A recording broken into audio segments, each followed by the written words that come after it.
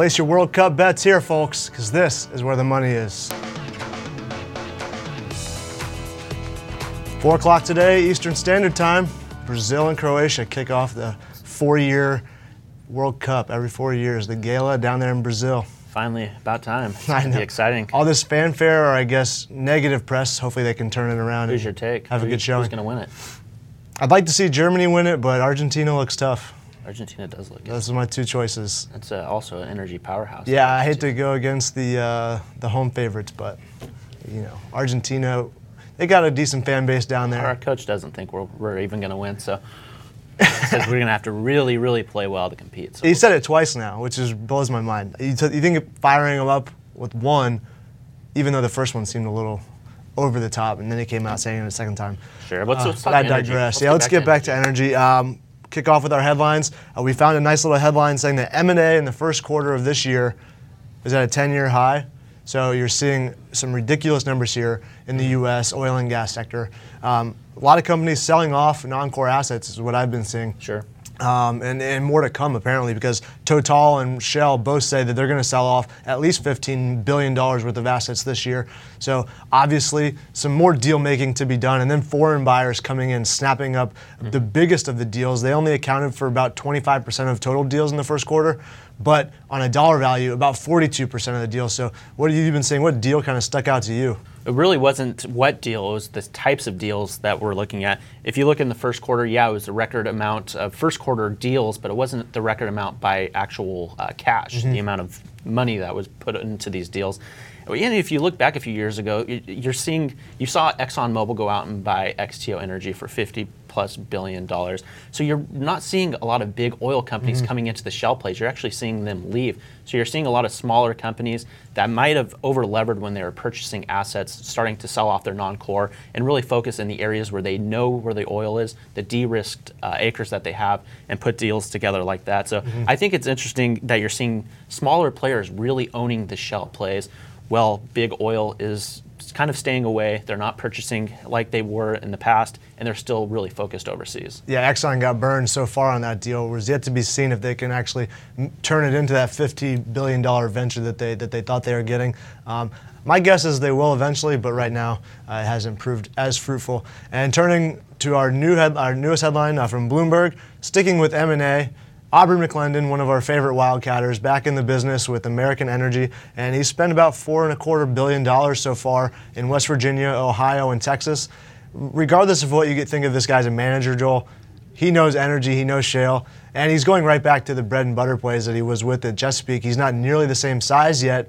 I don't know if he will ever get to be the same size as Chesapeake with his new venture, but he's focused on the Utica, which was his baby when he left Chesapeake. He's also got some assets now in the Permian Basin, where Pioneer says it could hold about 75 billion barrels of oil still left in the ground, untapped as of yet. So they've been seeing great results down there, and now Aubrey McClendon wants to get into the mix. Do you like his chances? I think he knows what he's doing. Obviously, he's one of the best in the business.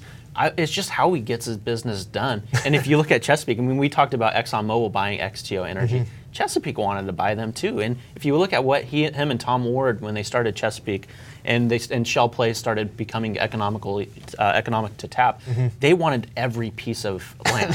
they were outbidding, and they were paying top dollar for every piece that they could get. If they saw a big company go into an area that they weren't in already, they would send out their landmen and lock up a lot of deals. And what that did is that boosted their debt levels. I mean, right before Audrey McClendon actually got de-seated from Chesapeake, their debt was 128 times their cash levels. I mean, it was just so much debt, and that's why Tom Ward really left Chesapeake originally. He was afraid of the amount of debt. And, American Energy Partners, they're in great assets. Audrey knows what he's doing, but he's going to be tapping the debt market to get into these plays and start drilling. It takes a little while, and it takes a lot of money to drill these wells and really de-risk the acreage. And if you're not returning a lot of cash flow, you can get into that same situation. So I would be curious to see if he expands at the rate that he did with Chesapeake. Right now he's in great plays, but can he actually start making the cash flow is the big question. And the Utica is definitely very specific on location, whether you're in liquids or the dry natural gas. And hopefully he's got the wherewithal to know where he's at. And the Permian Basin is one one of the older basins in the U.S., but it's just now coming back online with the unconventional drilling. I'm not going to bet against this guy, but No. I'm never going to invest with him after seeing what he did at Chesapeake. Great success. I think it was a lot to do with bad timing with the moves that he made at Chesapeake. So I think he gets a bad rap for the financial struggles that company went through, but it's doing a lot better now that he's gone. Whether or not the reason being that he's gone or not, it's just a rough circumstance for him, I think. Absolutely. I mean, it is a timing issue, and it's like T. Boone Pickens and wind. He was really bullish on wind. He was just a little bit too early, and the economics weren't there. Audrey obviously knows what he's doing, but again, it's when he was running his company, he was also trading commodities on the side. He has a lot going on, and I don't think he's focused really on the company. He wants to really do a lot and almost sometimes do too much. So I'm kind of like you said, I don't think I could invest in a company that he is actually running, but I would never bet against him because he can win, and he is one of the better guys in the area. Some people in the know believe in him. He's got some ex-Exxon executives. Lee Raymond's investing in it. So. And investing in that company. It's exciting to watch. I'm sure we'll be talking about it more in the future. Our final headline comes from the Wall Street Journal. That has to do with Canada. The Canadian finance minister says new energy markets crucial for the economy. This is an economy that's pretty dependent on natural resources. If it's not mining for metals, it's oil and natural gas. Unfortunately for them, the U.S. buys pretty much all the oil and natural gas they export, if not all of it. So they're looking to diversify, and they can't do that without pipelines. And Enbridge's Northern Gateway is one of those first pipelines that could come online if it's approved in the next week or so to get that Alberta crude oil out to the Pacific coast where they know there's hungry Asian investors. And unlike us, they can export that oil. Yeah, it would be Stephen Harper's supposed to make a decision here. And unlike Obama, maybe he actually will make a decision. He's not going to drag his feet, you don't think? I mean, Canada and Alberta, you mentioned how much GDP is driven from the amount of oil and a lot of their resources. Alberta is really tied to the oil sands, and the Keystone XL could really help them out. So they need to start diversifying. It's even saying to the United States, if you're not going to help us out on build out the Keystone XL, we have to find new markets because Western Canadian Select is trading around $82 a barrel. And WTI, that's close to $18 or so cheaper than the WTI price. So they want to start accessing those, and they've had issues trying to get it over to the West Coast to start moving it over to the Asian markets. So, I think this is a huge priority for them. They've also tried moving to the East Coast and use some of the refining capacity over there and then sell some of the actual refined product. But I think this is a big, big thing for not only pipelines in Canada, but also a lot of the oil sand producers. They want that extra margin. And this could really help the economy in Canada. So I think we'll see pretty soon here what Stephen Harper does with the Enbridge, and then if they can actually expand some more pipelines that way, will be a way to really pressure the United States, I think, into making a decision on the Keystone. Yeah, you mentioned the oil sands producers. Suncor is really the only one that gets Brent prices for the majority of its crude. So there's some big name companies there that have just been biding their time, hoping the government decides to finally back their business. And I'd be surprised if one of these east to west pipelines doesn't get approved here in Canada in the near future. Yeah, I think this year we'll start seeing some actual pipelines being actually passing and the plans actually start being built. So it's be an interesting time and really a good time for investors to start looking at some of those oil sand companies because they are trading at a steep discount. If they can get that extra price for that oil that they're producing, I think they could be great investments. All right, I think it's time for a stock quiz. I think it's time for the stock quiz. We got some good stuff. I will start off and ask you a question. What I'm going, we talk a lot about fracking, and there's a lot of misunderstanding around the term. So I'm going to pose a question to you and ask you, what decade did hydraulic fracturing actually start in the United States? So was it 1940, 1950s, 1970s, or was it more recently in the 1990s, the first decade? It's been around a lot longer than people think, so I'm going to eliminate C and D, the 70s and the 90s for our listeners and viewers. I'm pretty sure we covered it earlier this year, the 65th anniversary, and we interviewed Halliburton's chief operating officer. So only a 1 year difference there. I think it was 1949 then, so the 40s. It was the 40s. That is on the edge there. That is leading edge of the 40s. That is very correct. Yeah, and, like we mentioned, people are always talking about fracking and a lot of worries around fracking, but the whole energy expansion and the revolution that we're seeing right now isn't because of fracking. We've been doing it for a long time. Right. It's finally getting economically viable fracking going down, and then also horizontally drilling, where you can tap a lot of the shale resources. So it's really the combination of finally fracking and doing horizontal drilling. We've been doing horizontal drilling also for a lot of years, but you've never been able to combine them in an economical fashion. And that's what we saw in the mid-2000s, and that's why we have so much natural gas and oil production right now. So, not new technology, it's just finally getting better technology around these processes that we've had for a while. I think it's been a nice little educational share between a lot of the companies. They finally decided to work together in a lot of regards, which is how these technologies have kind of melded together and been producing the levels of oil that we've seen, now approaching an eventual record, hopefully, if we can break out of the 70s, the levels that we saw in the 70s. So, Halliburton and Dow Chemical, we talked to both of those companies in Houston at the OTC in early May.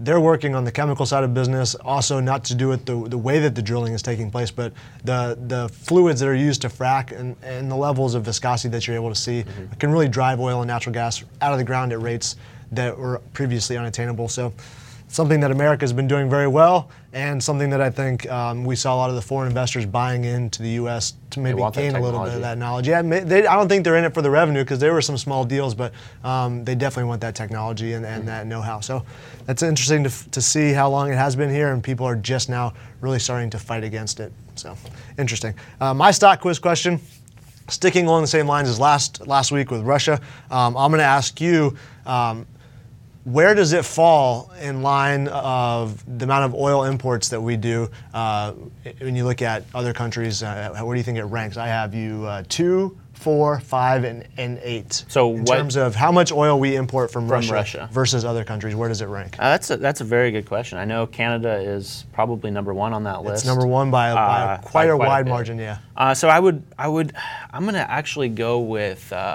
C there. I'm going to go with the fifth largest. Yep, that's exactly right. When you rank it with crude oil and petroleum products, it's 5th. When you rank it without petroleum products, it doesn't even make the rankings. We don't import any oil, only petroleum products from Russia. So I found that to be surprising when I was looking at the Especially rankings. When we were exporting so much petroleum products. Exactly. Yeah, you wonder why we don't just keep it inside of our own borders. But yeah, Canada's number 1, followed by Saudi Arabia, and then Mexico, and then Venezuela, and then Russia. And that's if you include crude oil and petroleum products. I don't think I would have put Venezuela in that top 5. Yeah, it just barely edges out, or Mexico just barely edges it out as far as what we did in March. So the latest numbers from the EIA in March show Canada, Saudi Arabia, Mexico, Venezuela, and Russia. Yeah, that's very surprising, especially when you look at how some controversial companies or countries in there. Oh, absolutely. And we're exporting 1 million barrels a day of just diesel. That's not even including the gasoline. So I wonder why we're actually bringing in foreign fuel, and that goes against like a Pickens plan, where he wants to keep all the fuels domestic, not having to actually import. So that's very interesting, and I'm actually surprised Russia is that high up on that list. Yeah, I was just tooling around the numbers and found that, and it caught my eye. Good question. So there we go. Good question. So we both hit it that time. First week that we both nailed it. You gave me a toss-up. I appreciate it. We're sharp today. Let's move over to the tweets. Yeah. Let's get right into it. I think the first tweet is from the Oil and Gas Journal, and basically what they're looking at is 2013 was really the year for activist investors to really come back and make a second showing in the energy industry. And in the 80s and 90s, you saw a lot of corporate raiders come in, buying a lot of oil companies because they were finding that the oil in place was actually cheaper than buying an oil company and drilling for it. So you saw a lot of that. But what we're seeing now, last year we saw a lot of activist investing. Chesapeake and SandRidge both had their CEO and chairmans removed. Hess, although that management big shakeups there. Yeah, they removed Hess, the actual one of the founders of the company, moved him off the board. He's still the CEO, and then they split up their company. So they went away from that integrated approach. And really what you're seeing activist investors do last year was they looked at companies that either had two things. They looked at companies that had way too much debt. If you looked at some of their debt to EBITDA figures, it was over 45%. They were attacking those companies because they figured they could sell off some non-core assets. And then they were also looking at companies that were holding on to too much cash. Energy companies like to hold cash because it is a cyclical business, and you want that cash to ride you through a lot of these cycles. But if you're sitting on too much cash and you're not deploying it, activist investors also saw that and said, yeah, maybe we can start pulling some of that cash and either buying back shares or increasing the dividend. And so you saw a lot of that, and Carl Icahn. Yeah, he popped up with Transocean. Player there. Yeah, Transocean investors fought back a little bit. He wanted a much higher dividend than he actually got, but he did get them to reinstitute the dividend, and it's a competitive yield in the offshore space. So one thing that I did notice is a lot of successful activism. You mentioned Hess, a much better place than it was, at least financially. Yet to be seen how well that works in the long term, but right away they sold off the downstream business and some of the other non-core assets, doing very well. Chesapeake the same way, really treating shareholders well over the last year or so since Aubrey was ousted and the new board and the new CEO came online. So Apache as well got rid of some of its Egyptian assets and other international assets, refocusing in the United States. We talked about the Permian earlier. Apache knows the Permian, and they're pouring a lot of money into it now that they're not wasting a lot of it in Egypt, where they weren't really seeing the production. So I saw a lot of successful activist investing raids, not raids, but they got in there and mixed things up, and I think you'll see it continue. Yeah, I'm a big fan of it because they're actually going and really being proponents for shareholders, because they are shareholders. So they're going for the people that own the company, the shareholders. Right. So I think that's a great move. They're trying to get the most out of those companies. In the past, you saw some hostile takeovers where you would take a company and split it up and sell it because the parts were worth more than the whole. Right. I think that's destructive because you're losing a lot of value in companies over the long term, and then you're also losing a lot of jobs. But that's not the case anymore. They're not making those big shakeups. They're just making sure the companies are staying focused and deploying their cash and actually fighting for shareholders. Yeah. So I really like the way that they're moving, and I've been a big fan, and a lot of these companies, investors in these companies, are very happy. Yeah, they certainly are. So we'll see if it keeps rolling. I guess we'll go to the next tweet. Pretty interesting here. Your home state, Washington and Seattle, just boosted the minimum wage, but it still doesn't compete with Walmart's in the Bakken, apparently. It's pretty incredible wages here, over $17 an hour in the Walmart, thanks to Mark_J_Perry on Twitter. Not quite sure who you are, but interesting little tweet here, and find it fascinating because you didn't really see much of anything in the Williston Basin area prior to Harold Hamm and Continental really getting in there and producing now over 1 million barrels a day, not just them, but the area. So it's something that we haven't seen until this year. And it even goes so far as to I saw a trailer for a reality TV show following around 4 or 5 sisters in the Bakken at their various jobs of like a bartender and a pipeline driver and any various other jobs. I don't know if it made it to the tube, but there's a trailer made, which just blew my mind. It is a wild country out there. I mean, get this. You can get a job at McDonald's and get a signing bonus. You can get a signing bonus almost as high as you're seeing some major or some minor league draft picks make.